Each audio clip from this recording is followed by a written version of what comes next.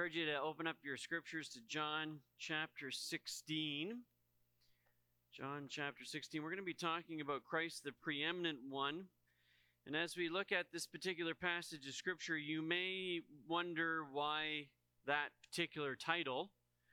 As we're going to be talking, at least for a good part of it, on a different member of the Trinity, different member of the Godhead. And so that might seem confusing, but Lord willing, I'll bring that together for us so that it doesn't seem so odd by the time it's all done.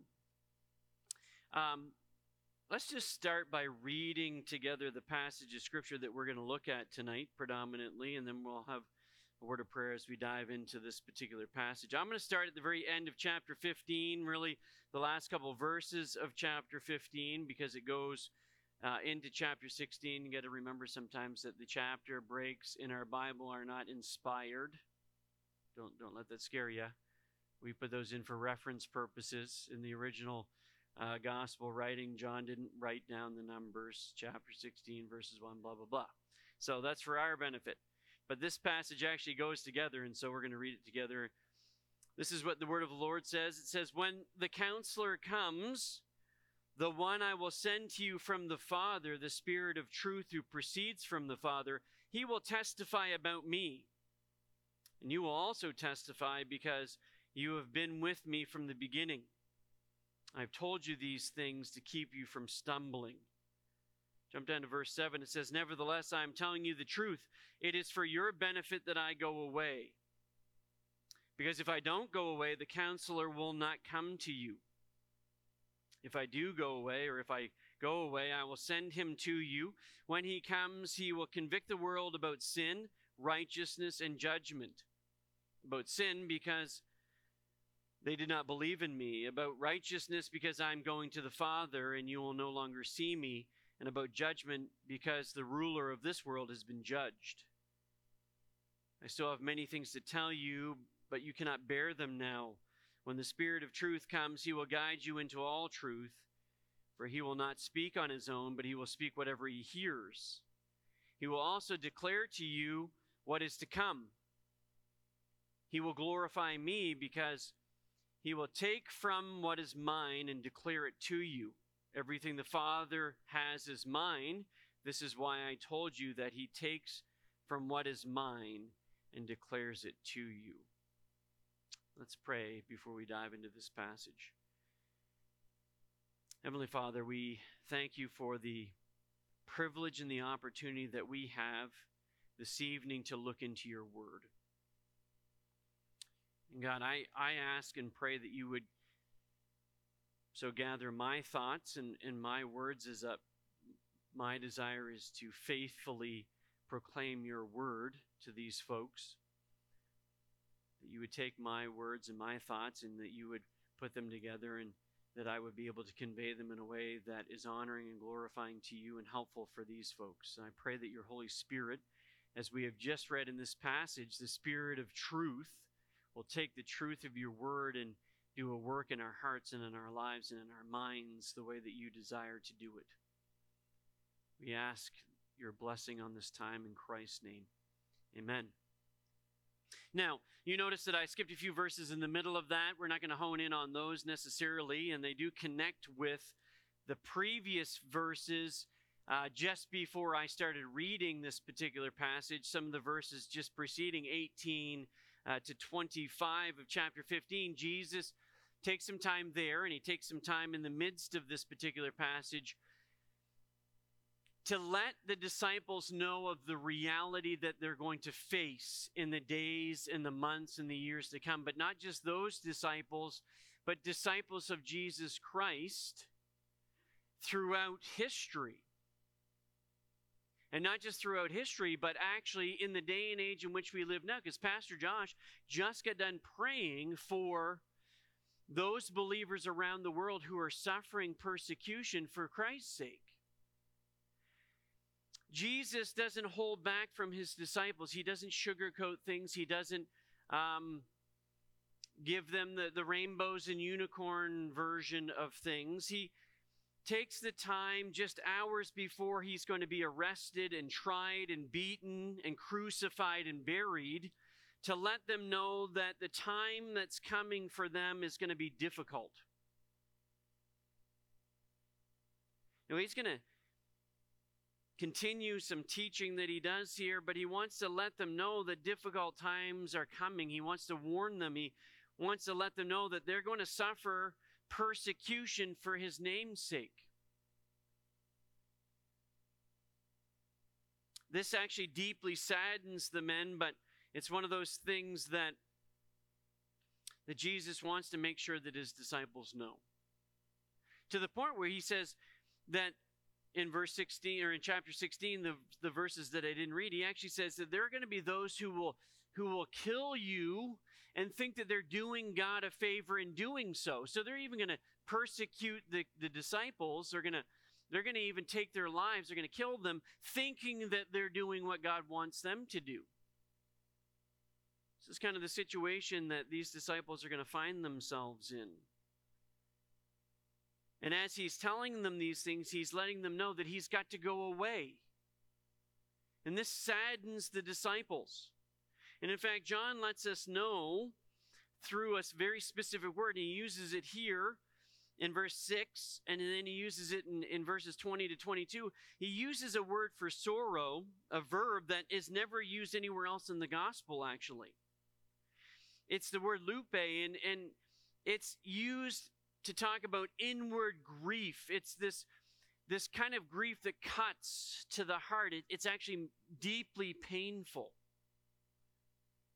These disciples, as Jesus is telling them what's going to be happening here in the hours to come, and then ultimately in the days and the weeks and the months and the years to come, and as he's honest with them, this actually sorrows them. This creates so much sorrow in them that they really begin to start looking at themselves and not really looking at and understanding what Jesus is going to even experience. And yet Jesus takes the time to encourage his disciples by telling them about the counselor, the comforter, the helper who is going to come. And so we're going to take a little bit of time talking about the Holy Spirit, but as we talk about the Holy Spirit, we see the preeminence of Christ in the midst of the ministry of the Holy Spirit. So I trust that you'll be able to work with me here. Let's just reread some of these verses here, because we're going to be talking about two ministries that the Holy Spirit has. One, we're going to be talking about the ministry of the Holy Spirit to the world, and then we're going to be talking about the ministry of the Holy Spirit in the life of the believer.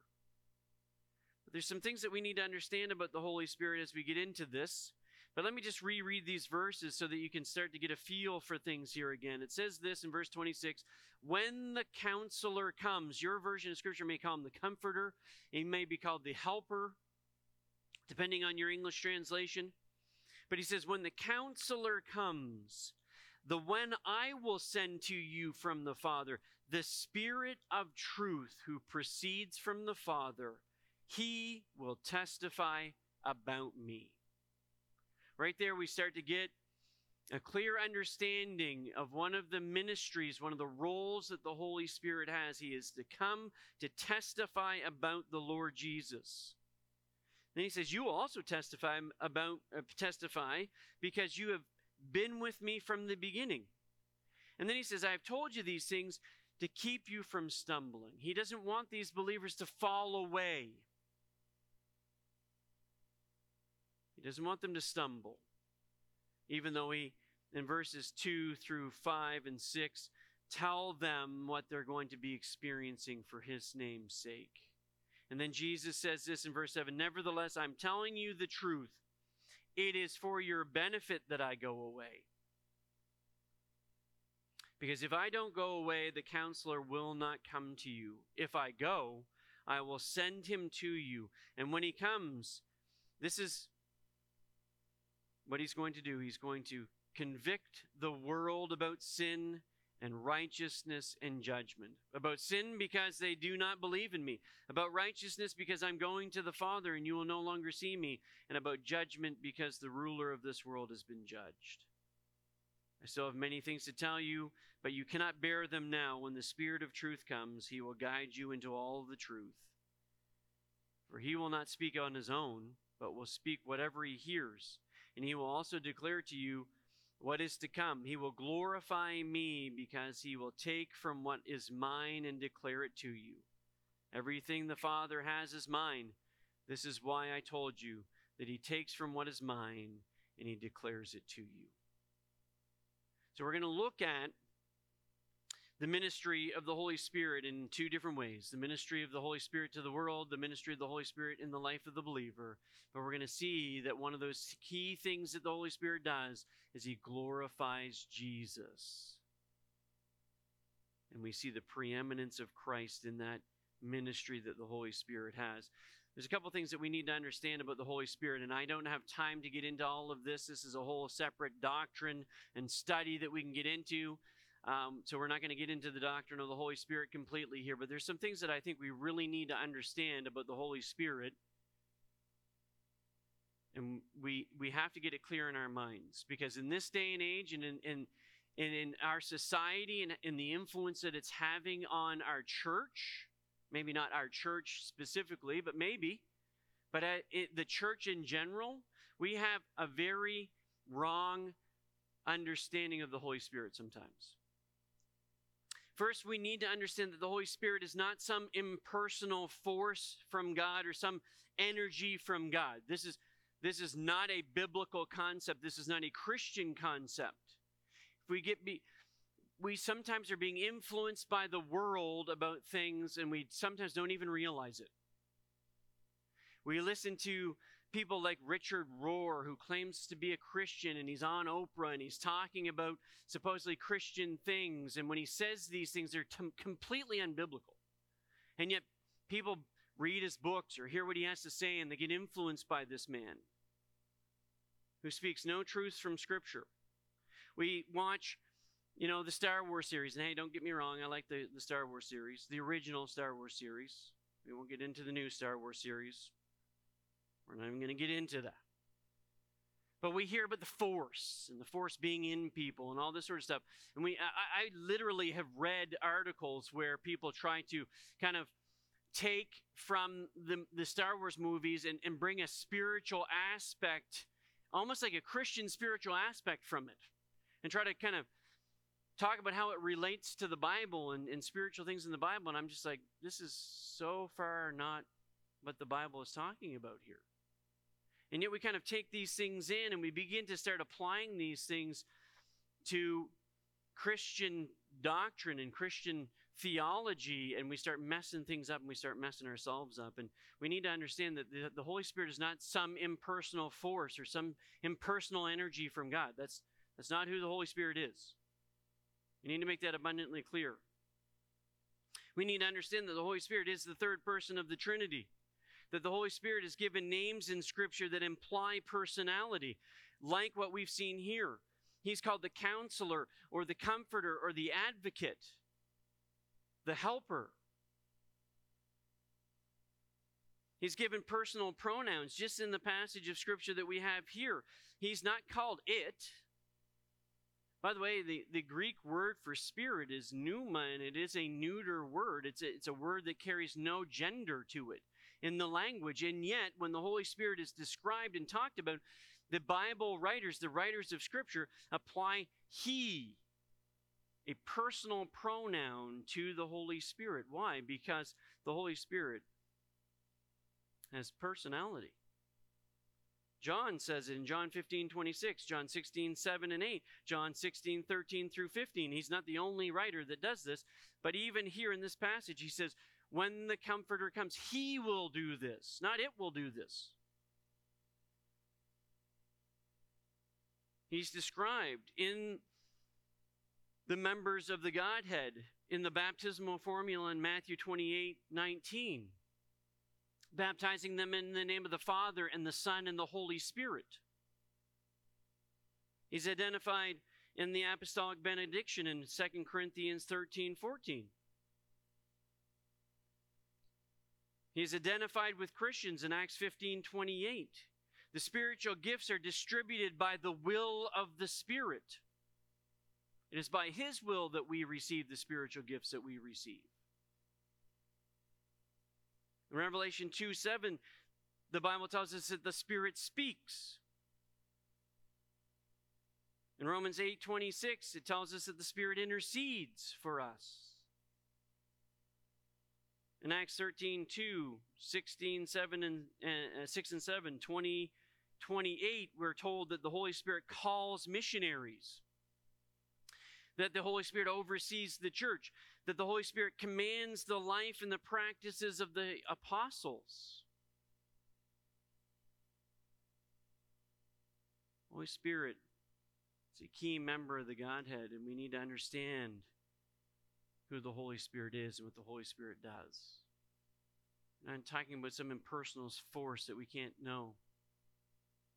Scripture tells us that the Holy Spirit seals us into the day of redemption. He indwells the believer, that He fills believers. We're told that He can be grieved by our sin.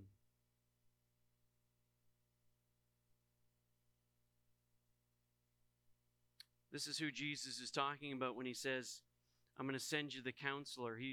He's called the counselor, the comforter here. Why? Because as Jesus is telling His disciples about the events that are coming, and it's saddening them and it's cutting them to the heart, and they're deeply distressed, Jesus says, I'm going to send you a comforter.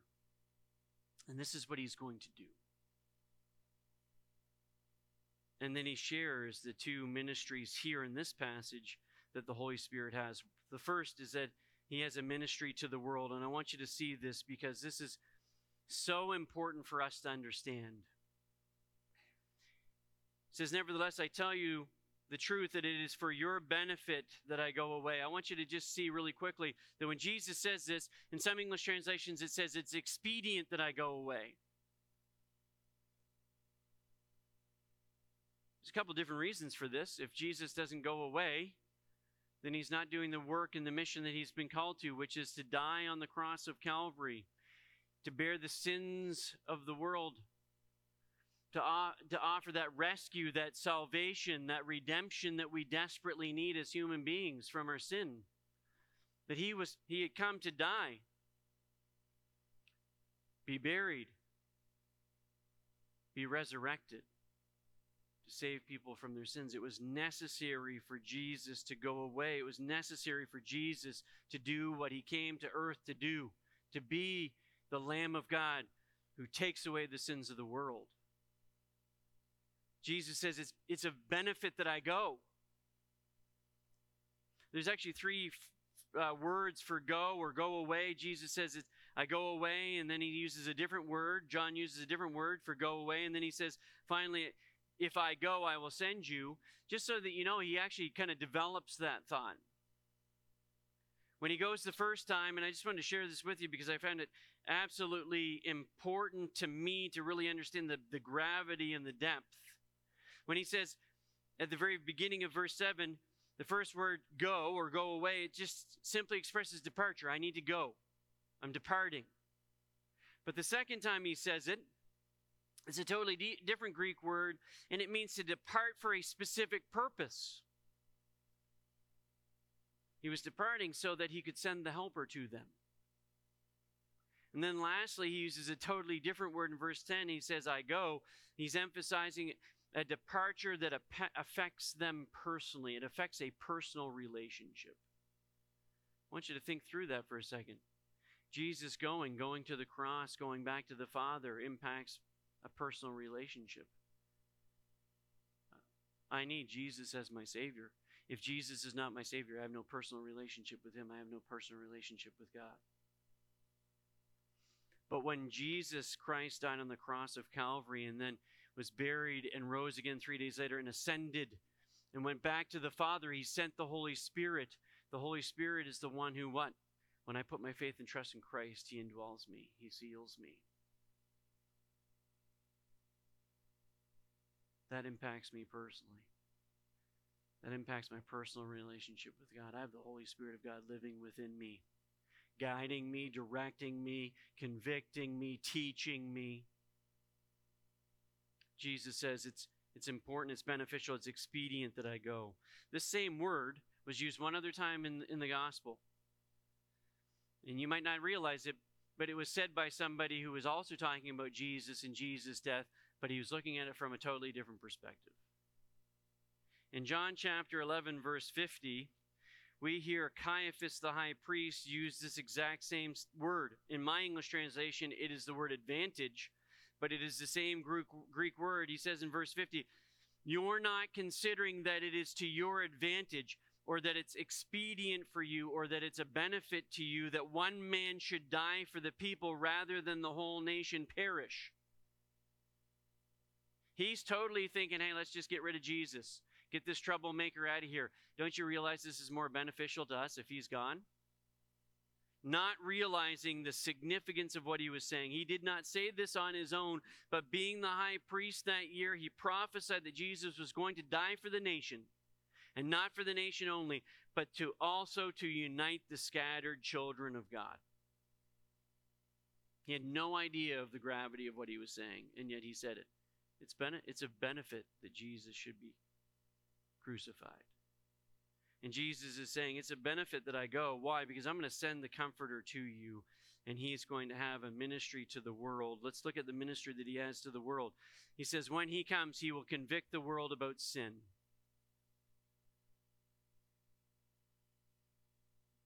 I'm going to stop there for a second because I want us to think through the word conviction.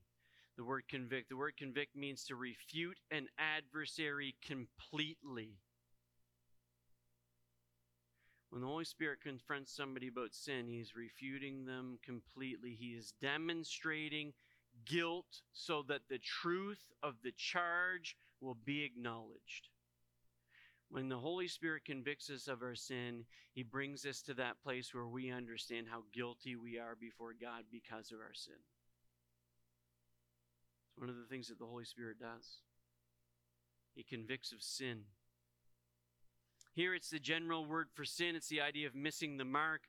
But then Jesus hones in on the specific sin that's being talked about here. He says about sin, because they do not believe in me.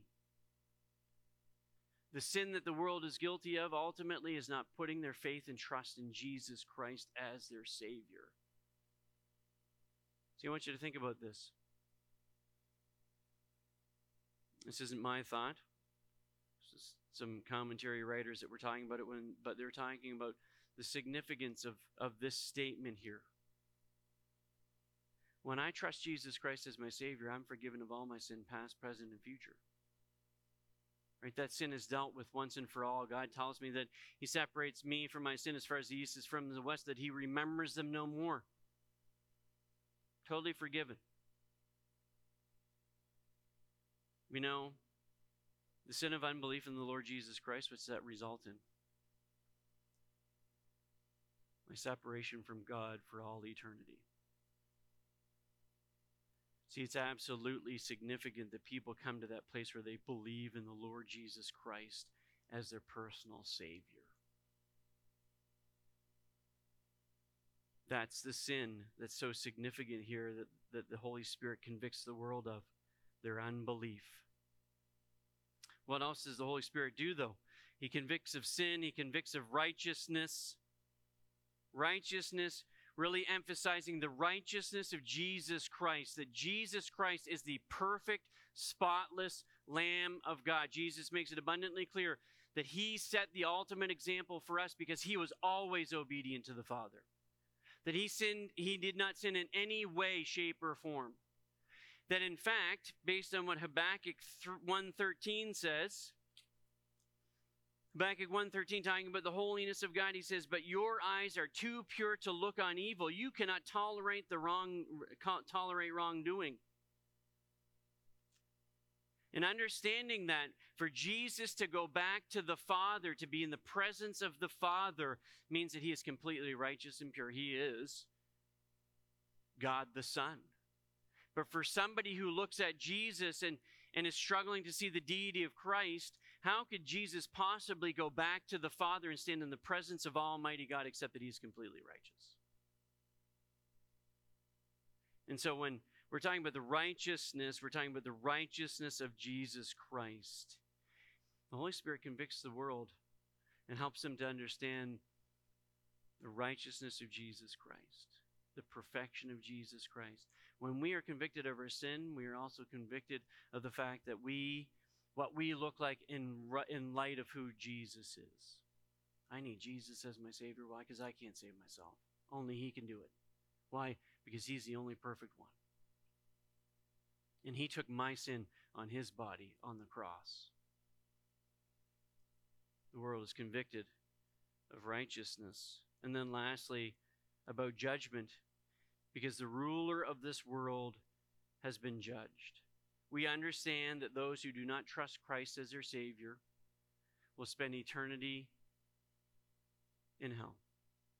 They will be judged for all of eternity. We understand that, but in this specific context, the judgment that we're talking about is that the enemy of our souls has already been judged.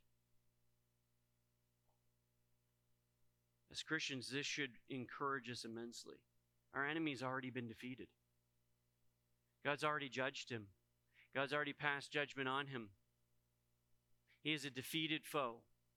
Even though Satan may have thought that when Jesus was crucified, he had the triumph, in fact, that was his complete undoing the moment that Jesus was crucified on the cross of Calvary. Because Jesus was buried and then he came back 3 days later to life, defeating sin and death and hell. Our adversary already been judged, already been defeated. That's why Jesus at the very end of this passage can say, I've told you these things so that that in me you may have peace. You will have suffered in this world. Be courageous. I have conquered the world. Jesus is victorious. Our enemy has been judged. This is the work of the Holy Spirit to the world. But let's look at the ministry of the Holy Spirit in the life of the believer. He says this in verse 12, I have still many things to tell you so that you can't bear them. When the Spirit of truth comes, He will guide you into all truth. He will not speak on His own, but He will speak whatever He hears. He will also declare to you what is to come. He will glorify me because He will take from what is mine and declare it to you. Everything that the Father has is mine. This is why I told you that He takes from what is mine and He declares it to you. It's a couple of things that I think we need to really understand about the work of the Holy Spirit in the life of the believer. First and foremost is this. He's called the Spirit of truth. For the disciples, when Jesus was telling them this, the New Testament had not been finished. It had not been completed. The New Testament had not been fully written. So one of the things that the Holy Spirit, the Spirit of truth, was going to do is that He was going to inspire the writers of the New Testament to write the Scriptures so that the completed Word of God would be done. We would have it in front of us for us to read and study and learn and grow by. And so one of the things that the Spirit of truth was going to do is He was going to inspire by the Holy Spirit. He was going to inspire, or through the Holy Spirit, the writers were going to be inspired by God to write the New Testament, write the Gospels, write the epistles. So He was going to give us the truth through some of these individuals. But for us, as believers who have the Word of God in front of us now, we have the truth right here, right in front of us, and that the Holy Spirit helps us to understand this truth. He illuminates this truth for us. So that if I want to know what God wants me to do, I read the Word of God. The Holy Spirit helps me understand it. If I need to understand what God doesn't want me to do, I read the Word of God. He helps me to understand it. It is absolutely important that we understand in this day and age a culture that has pretty well tried to erase truth, that we understand that as believers we have the truth, the Word of God. Every word in the Word of God is true completely. Completely dependable, completely without error. This is the Word of God. And the Holy Spirit helps illuminate our minds as we read through the Scriptures. He helps us to understand it. He helps us to grasp it. He convicts us. He teaches us. He rebukes us. He corrects us through the Word of God. He reminds us of what Jesus has done for us. He teaches us that we need to be like Christ. This mind being you that was also in Christ Jesus. The humility that Jesus had. Holy Spirit wants us to have that in our lives. Holy Spirit indwells believers when they trust Christ as their Savior. He fills believers. He proclaims who Jesus is. He glorifies the Son. We need to understand that through the Holy Spirit, the Son is glorified.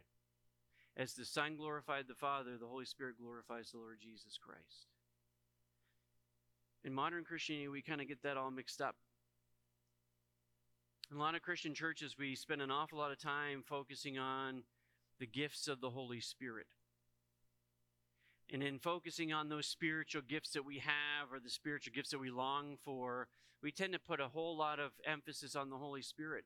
We tend to glorify the Holy Spirit, except that the Holy Spirit wasn't coming to glorify himself.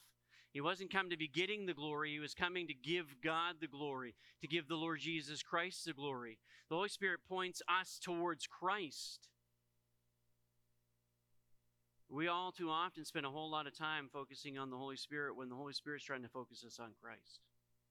I want you to see this as I finish up in the sermon that Peter preaches in Acts chapter 2. Turn over to Acts chapter 20 or chapter 2. Let's start in verse 22. This is the sermon that the Lord that Peter preaches by the inspiration of the Holy Spirit. The Holy Spirit has come upon the believers. We see that early on in Acts chapter 2. It was the day of Pentecost. The Holy Spirit is poured out on them, and they speak in other tongues so that people can hear the gospel and trust Jesus Christ as Savior. It was such an amazing event that people were like, oh, these people must be drunk. Like, this is craziness.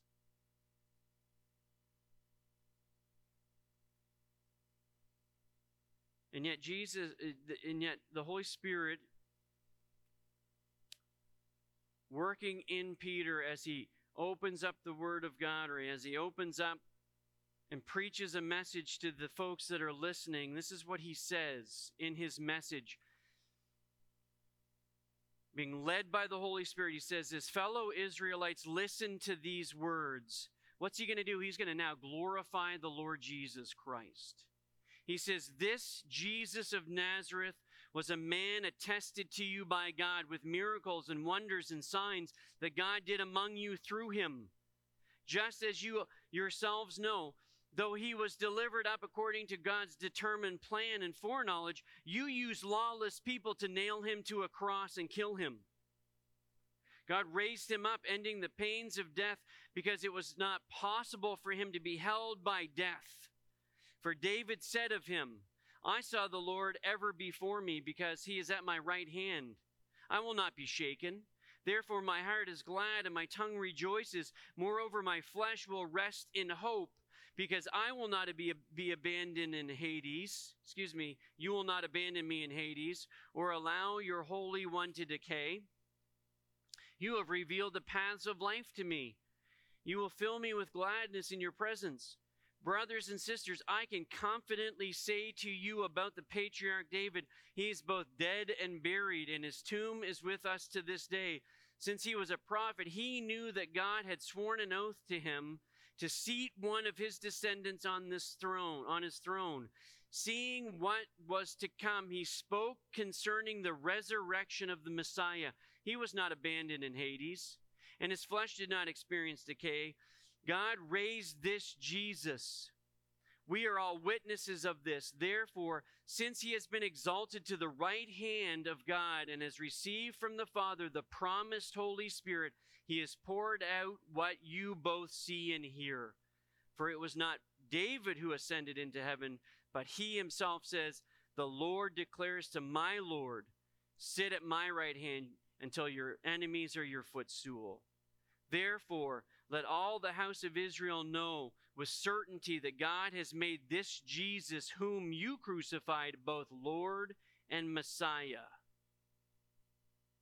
As he preached a message glorifying the Lord Jesus Christ, it says, when they heard this, they were pierced to the heart. They were convicted. And Peter said, and the rest of the apostles, brothers, what should we do? And Peter replied, repent and be baptized, each one of you, in the name of the Lord Jesus Christ, for the forgiveness of your sins, and you will receive the gift of the Holy Spirit.